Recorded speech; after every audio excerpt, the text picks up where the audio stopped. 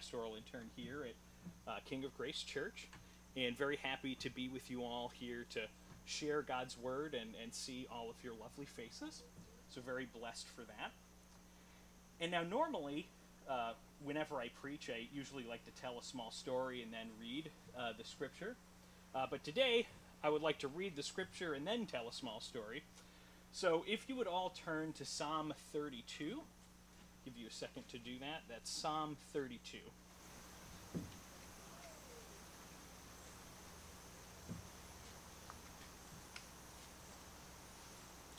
All right. Psalm 32, a Maskil of David. Blessed is the one whose transgression is forgiven, whose sin is covered. Blessed is the man against whom the Lord counts no iniquity, and in whose spirit there is no deceit. For when I kept silent, my bones wasted away through my groaning all day long. For day and night your hand was upon me. My strength was dried up as by the heat of summer. I acknowledged my sin to you, and I did not cover my iniquity. I said, I will confess my transgressions to the Lord, and you forgave the iniquity of my sin. Therefore let everyone who is godly offer prayer to you at the time when you may be found. Surely in the rush of great waters they shall not reach him. You are a hiding place for me. You preserve me from trouble. You surround me with shouts of deliverance. I will instruct you and teach you in the way you should go. I will counsel you with my eye upon you. Be not like a horse or a mule, without understanding, which must be curbed with bit and bridle, or it will not stay near you. Many are the sorrows of the wicked, but steadfast love surrounds the one who trusts in the Lord. Be glad in the Lord and rejoice. O righteous, and shout for joy, all you upright in heart. The bike's wrong one. Short. Sorry. Technical error.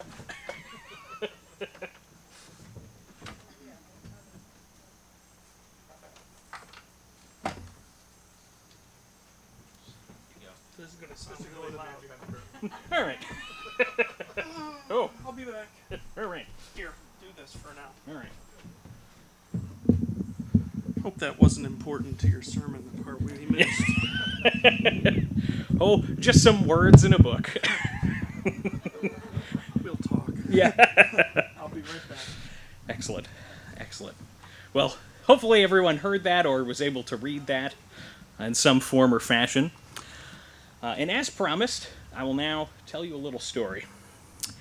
The year is AD 430. The Roman city of Hippo Regius, which is in modern-day Algeria, has been under a months-long siege by the Vandals. Now, the Vandals were a fierce warrior people from Germanica, so kind of Western Central Europe. And they had been fighting against the Romans for a number of years, one of several barbarian peoples who were attacking the frontier of the Roman Empire. And they had such a penchant and a reputation for destruction that even our word today, fast forward 1,500 years later, vandalism, comes from these people, the Vandals. So they are sieging this city, Hippo Regius. And undoubtedly, if they were to take the city, if they were to sack it, as it's called, they would absolutely destroy the city. Buildings would be burned, people would be killed, families would be separated, looting, all this horrible stuff would happen. And really, if you're in the city at that time, you're in a pretty hopeless situation with these folks at your door. And so at this time, while this siege is going on, there's a 76-year-old man who is currently lying in his deathbed. This 76-year-old man, his name was Augustine. He was the bishop of the city of Hippo. And if you don't know him, he's a very important figure for church history. And in fact, his ideas, his theology, his philosophy are foundational not only to Christianity in the West, but just Western civilization in general. This is one of the most important people in history. And right now he is laying in his bed dying. He has contracted some type of illness. And either he's going to go from that illness, or the Vandals are going to break through and he's going to die that way. And so what does Augustine do? He has only a few days potentially to live. He has contributed so much to society, contributed so much to his to the history of our society, to his people. And what he does is told to us by his friend Pisidius, who was another Christian minister who stayed by his side as he died. And this is what Pisidius tells us. Accordingly, in the last illness of which he died, he set himself to write out the special penitential Psalms of David, our current Psalm, Psalm 32 being one of them, and to place them 4 by 4 against the wall, so that as he lay in bed in the day of his sickness, he could see them. And so he used to read and weep abundantly. Unless his attention should be distracted by anyone, about 10 days before his death, he begged us who were with him to hinder persons entering his room, except at the times when his medical attendants came to see him or meals were brought to him. This was strictly attended to, and all his time was given to prayer. So as I said, this is a situation where the barbarians are literally at the gates.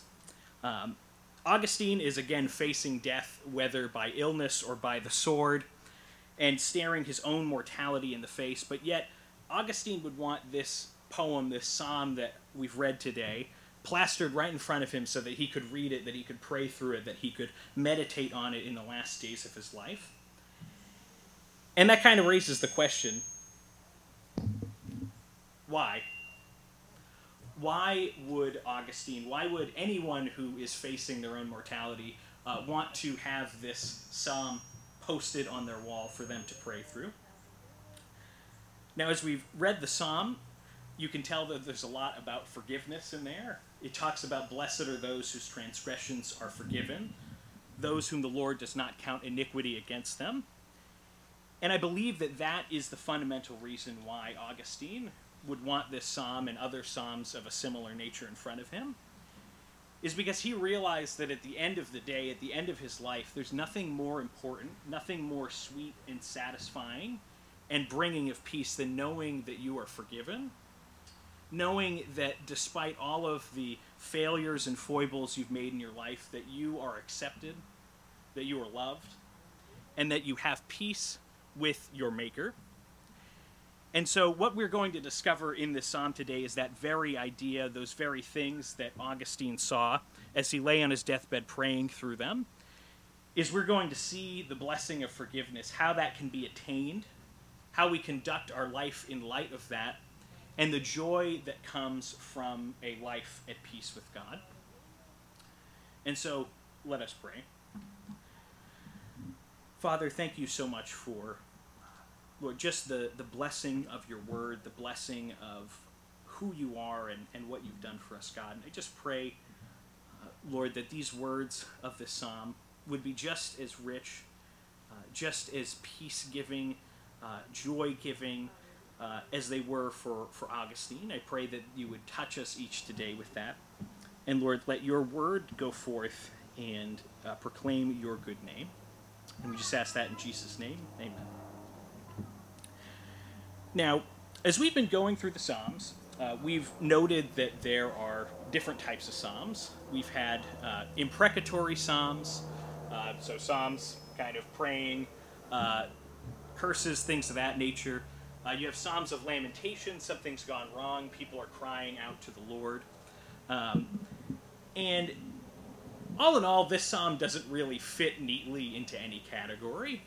You have really elements of many different psalms. You have praise as we come towards the end. You certainly have lamentation if you talk about his suffering with sin, but overall, the tenor is much more joyful.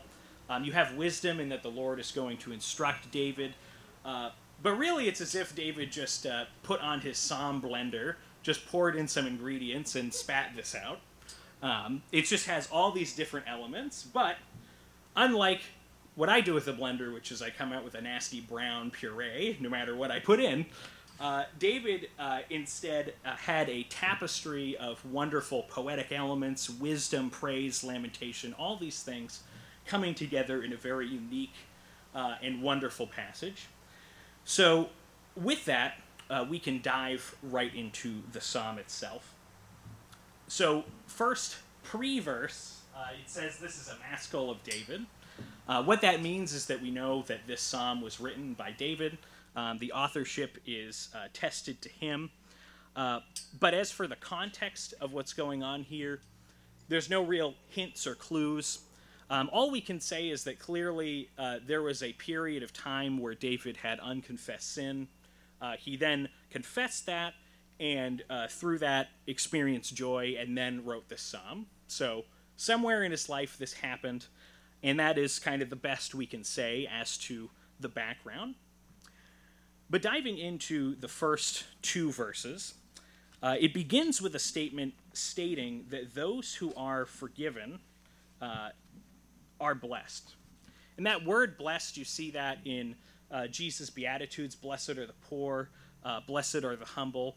That blessed, we don't really say that in kind of common parlance, but you could almost say, happy is the one who does this. Happy, this is a saying that a person who does this or experiences this, that is a happy state to be in. That is a good state to be in. And so saying, blessed is one whose transgression is forgiven, blessed is the one whom the Lord counts no iniquity. That sounds pretty easy. I don't really need to talk about that. It's happy to be forgiven. I think everyone can agree with that. But in actuality, well, those two verses are very simple on the surface. They actually lead to some more complicated matters purely because this psalm is quoted by Paul in his letter to the Romans in chapter 4. What Paul says in chapter 4 is he's talking about what it means to be made righteous by faith, to be in right standing by God, not by virtue of doing good deeds, not by virtue in being a virtuous person, but rather by having faith in God, faith that his promises are true, faith that his forgiveness is true. And so Paul, in verses 4 through 6 of chapter 4 of Romans, says, "Now, to the one who works, wages are not credited as a gift, but as an obligation. However, to the one who does not trust, or does not work, but trusts God who justifies the ungodly, their faith is credited as righteousness."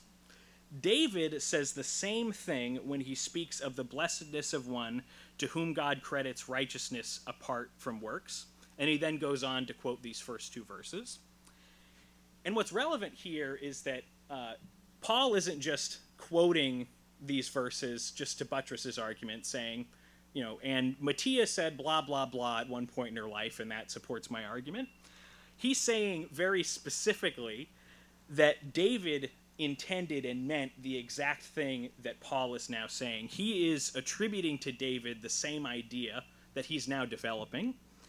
And so when you see that, when you see someone basically saying this is what this guy said, then we really need to understand what that argument is. We need to understand what's being said. And this is an instance where the New Testament really illuminates the meaning, illuminates the understanding we can have of the Old Testament. And so, in brief, when Paul is talking about, or when David is saying this, blessed is the one whose transgression is forgiven, whom the Lord counts no iniquity, what he's saying is that, and what we're going to see in this psalm, is that it's not by doing these good works, it's not by promising to do better and getting all these good things added to your checklist that God forgives you, but it's simply by faith, placing that faith in God, that he will forgive you, and confessing your sins to him. And so we're now going to see, as we move to verses 3 and 4 and 5, how that develops, how that supports Paul's argument, and how that illuminates David's argument. And so in verses 3 and 5, we see David in this state of unconfessed sin. Again, we don't know what he did. We don't know the situation that he was going through. But evidently he had done something wrong, and he was experiencing this intense inner turmoil about it. The psalm uses physical language, my bones wasted away, groaning all day long, feeling dried up. And that's not to say that David was actually physically experiencing, his bones just, woo, now they're all floppy hands or something like that. That's not at all what's being said. But rather, he's using this poetic language to sort of show just how deep, just how intense this turmoil was. And we see in verse 4 that David recognizes that this is the Lord's hand upon him. God is the one who is causing this inner turmoil, who is causing his conscience to be pricked and prodded because of whatever sin he did. And so he recognizes that God is the one doing it. However, God is not doing it so he can utterly destroy David. He's not pricking his conscience to torture him. He's not trying to shove him so low and leave him there as punishment. What he's trying to do is to elicit confession, elicit honesty from David, that David would finally go to him and confess his sin and find forgiveness. And so in verse 5, this is exactly what we see.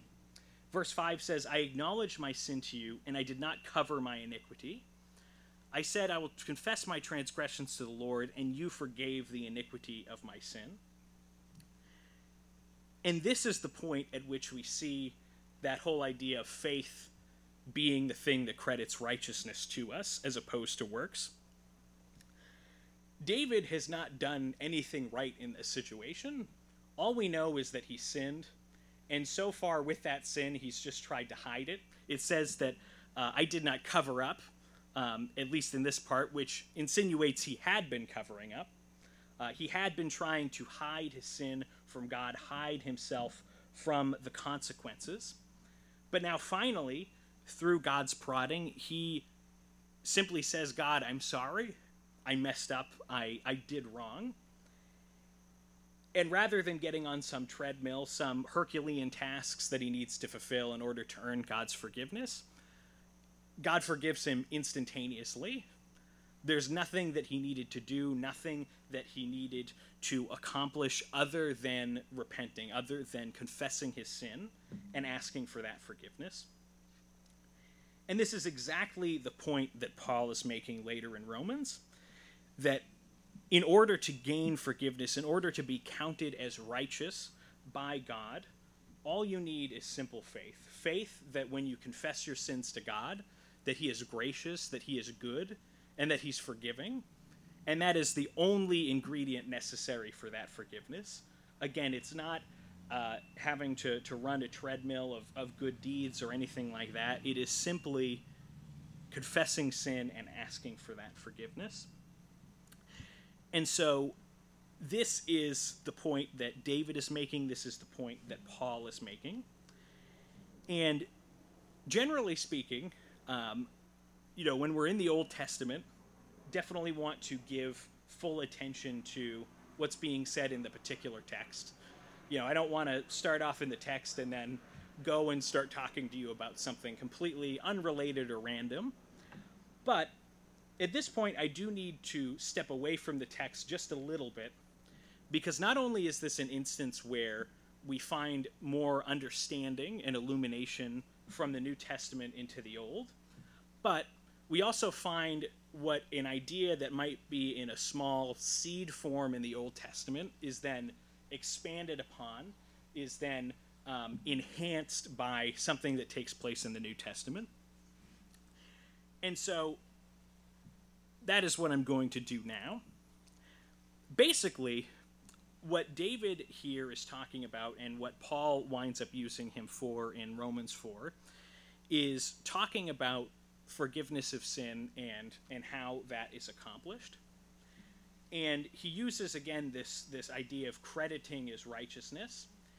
And you don't see that phrase in David. He doesn't say righteousness is credited to someone's account. You don't see that. What you do see is in verse 2, this statement, God counts no iniquity. And basically to step back and give an analogy of what is happening and what gets expanded upon in the New Testament. Here in the Old Testament, and I work in student accounts, so I see money flying around all the time. What Paul is saying, what David is saying here is, picture someone with a negative balance. They owe money in their account. It's in the red. And that is sin. That is a debt we owe to God because of our sin, because of our transgression. And God graciously forgives us. And that debt goes from a negative in the red to a nice neutral 0. You are forgiven. Your slate is clean, so to speak. And that is what David is getting at. Slate being clean. What happens in the New Testament, however, is we have the introduction of Jesus, and Jesus accomplishes this whole idea of wiping the slate clean. Through his death on the cross, he takes on the punishment for sin that's due us, and that's with the iniquity then gets counted to him. It basically gets transferred to his account. He accepts the punishment for that, and we get to go away free. That's what happens here in Psalm 32, and that is kind of the basis for our salvation, is that we are then forgiven. But as Paul is going to go on to discuss in Romans, and what we see in the rest of the New Testament, is that that's just one part of what happens in salvation. The other part is that Jesus didn't just die, but he also lived. He lived for 33 years, and in that time, he perfectly obeyed the law of God. He perfectly fulfilled all of the commandments, perfectly fulfilled all of God's righteous demands of him. And what happens when we place our faith in Christ is not only does that negative, that red, go to 0, we're forgiven, but we actually get a credit to our account. All the good things that Jesus did, all of the faithfulness to God, all of the goodness that he did, then gets credited to our account as if we were the ones who did it. Again, you go from a red and a negative, you're forgiven, you go to neutral 0, and then Christ's goodness is basically counted as if you were the one who did it, and now you're in the green. You're really far in the green, way farther than you could ever manage yourself. And that doctrine, that idea, is something called imputation. Just a nice fancy Latin-derived word for this gets put in your account, or this gets taken out of your account, this gets put into your account. And so now when God looks at us, he doesn't see us as lawbreakers, people in the red. He doesn't see us as some neutral gray blob that we haven't done anything good or bad. But he sees us as being righteous and holy in the same way that Jesus was righteous and holy. And so, without distracting too much from the text at hand, I think it is important to just mention how this idea that David develops is expanded upon and fulfilled in the New Testament. And so I think the application then for us is pretty straightforward with these two verses. You can confess your sins to God and be forgiven. So if you have sin that you haven't confessed, if you have something you've done wrong that you haven't spoken to God about, then I would encourage you to do that.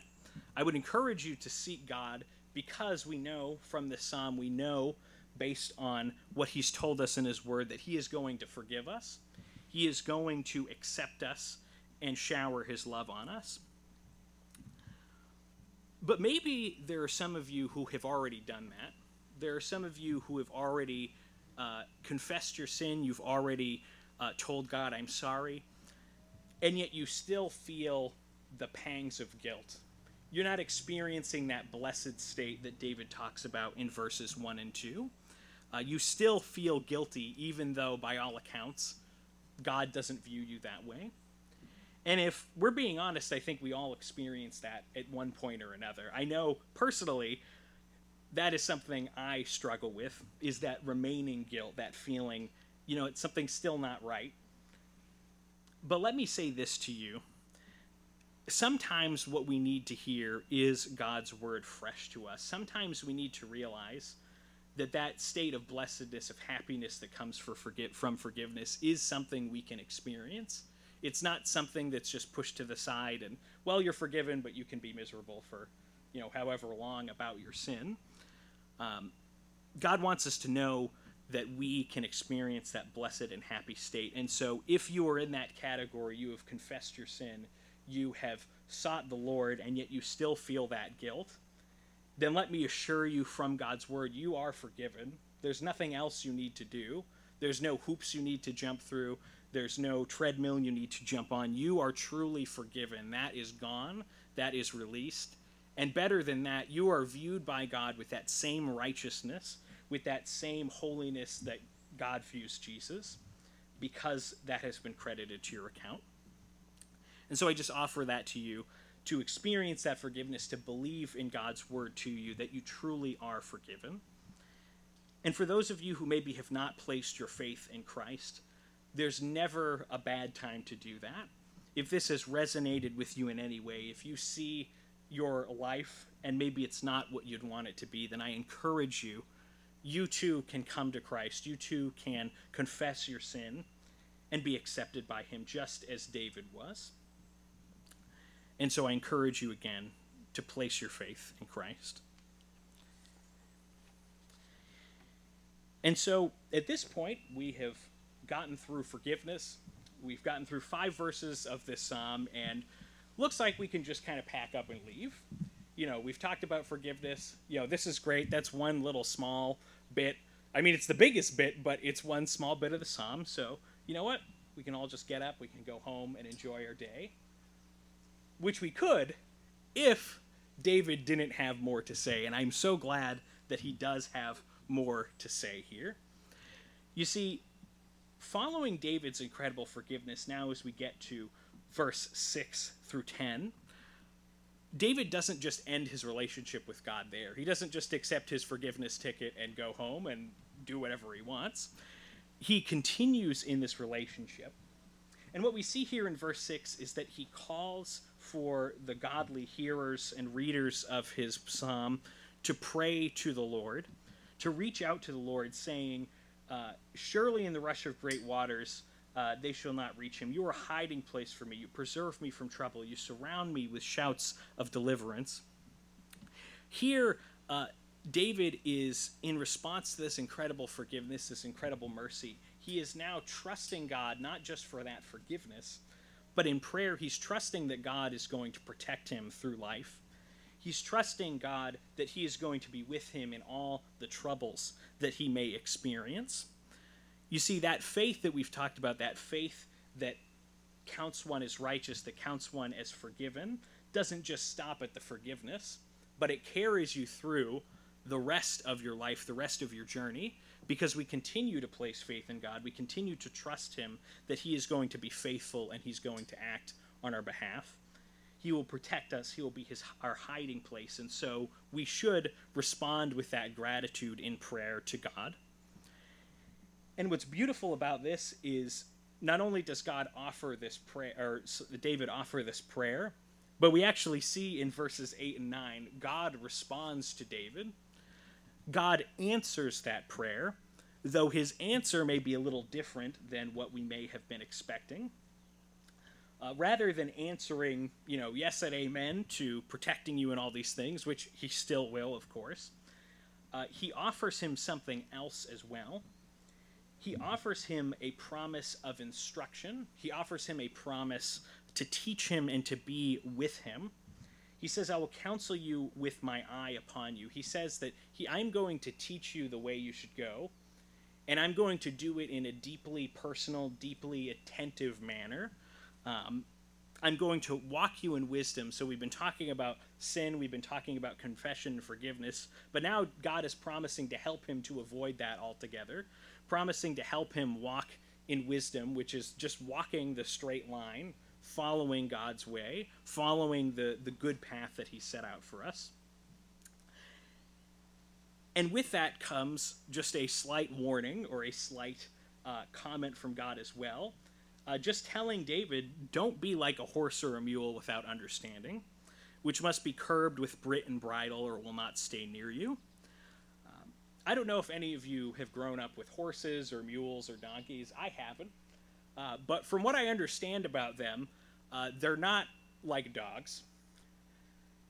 Seems kind of obvious, but I can tell my dog to fetch something, and 8 times out of 10, she'll go fetch it.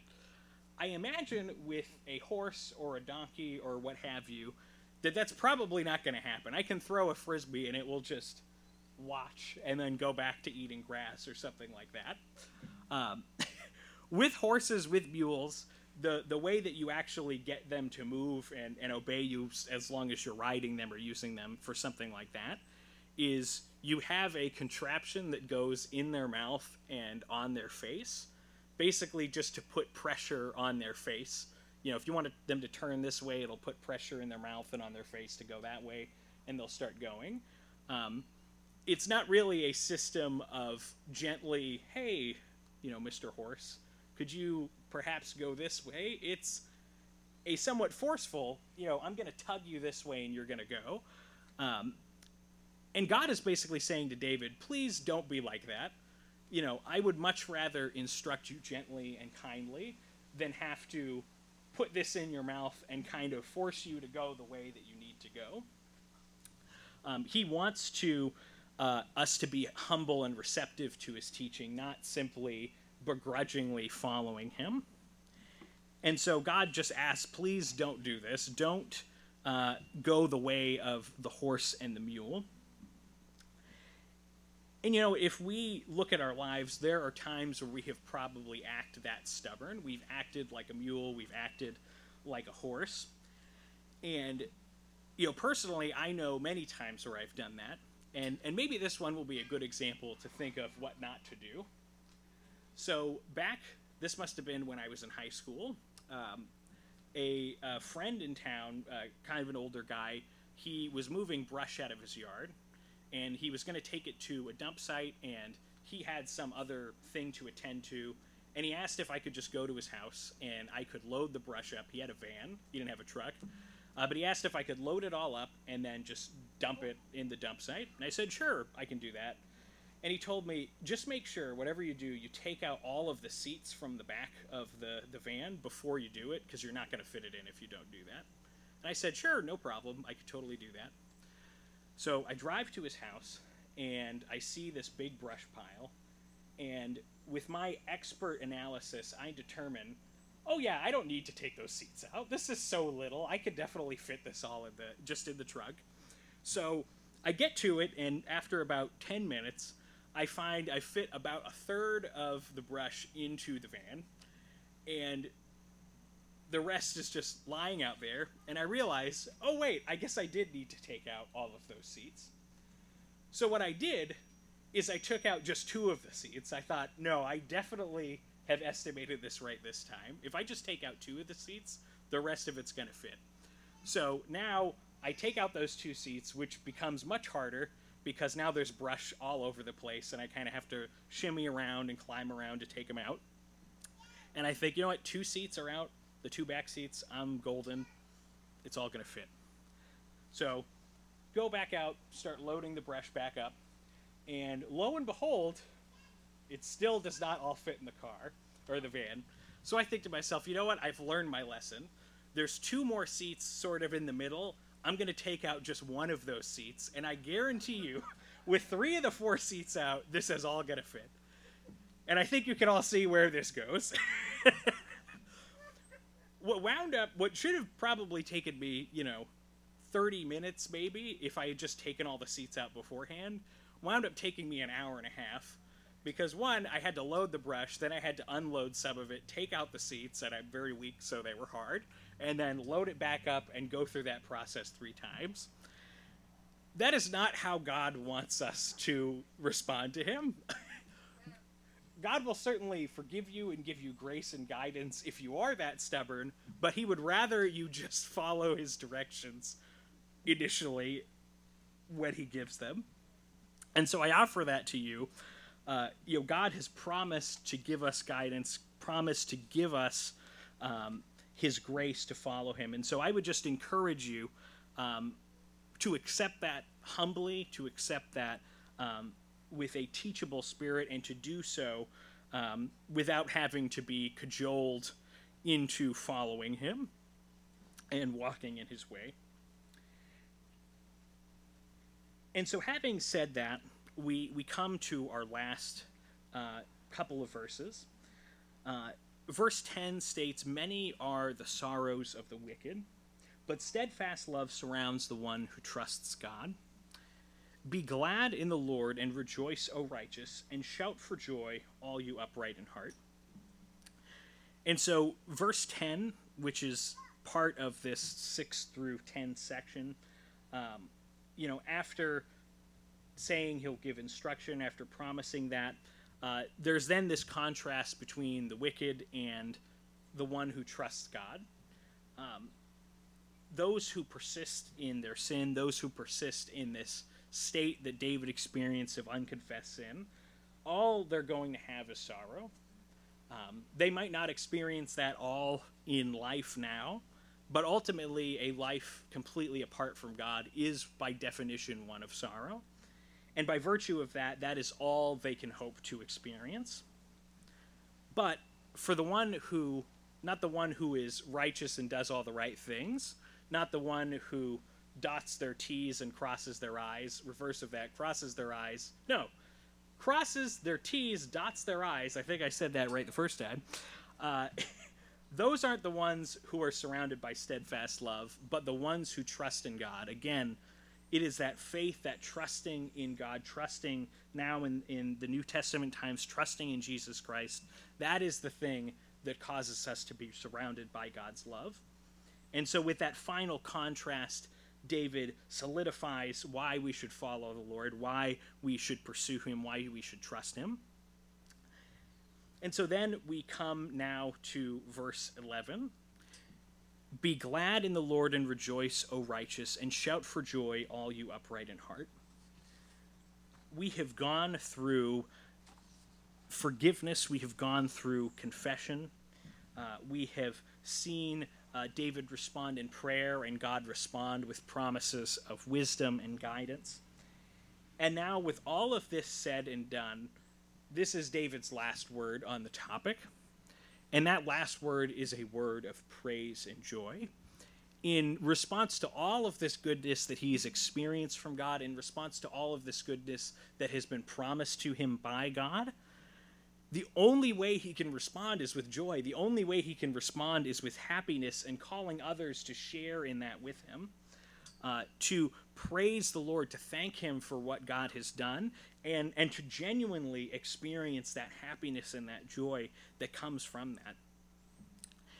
And so, again, the application is simple. It is to rejoice. It is to rejoice in the goodness of God. It is to rejoice in God's forgiveness, in his wisdom, in his guidance. But if we're being honest, just looking at the world right now, this would be probably an understandable time to not feel joyful, to not want to rejoice. Just so many things have just gone awry in the past 6 or 7 months. The economy is in life support in some industries. We're experiencing tremendous political and civil strife and conflict. The disease itself has sickened millions, and many thousands have unfortunately lost their lives.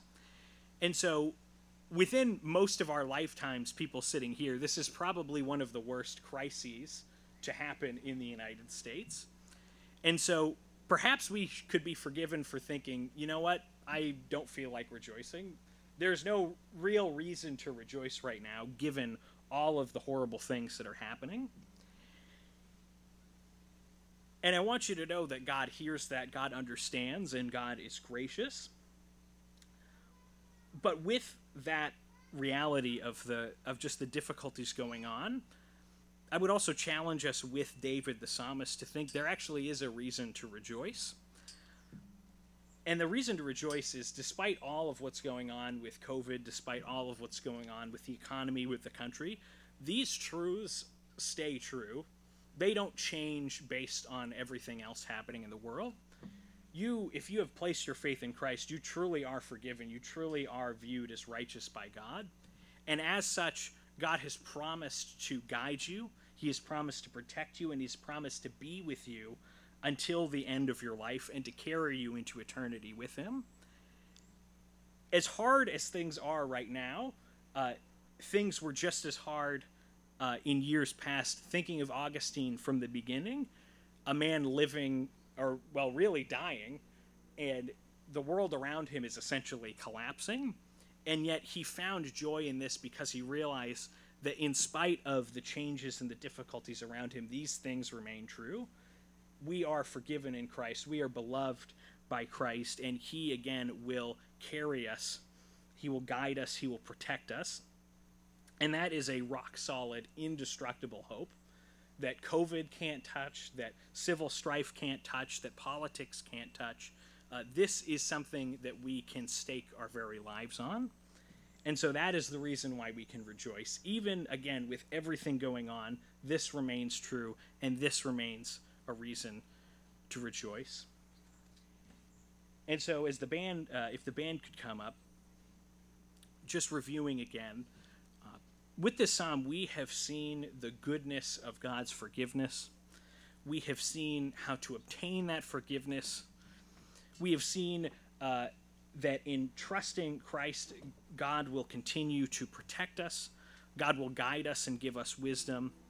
And then all of these things we can experience tremendous, real, satisfying joy. And so I pray for all of you today as we go our separate ways, as we continue to live through this crisis and this time, that we would experience that joy together and that we would continue to trust in Christ. Thank you.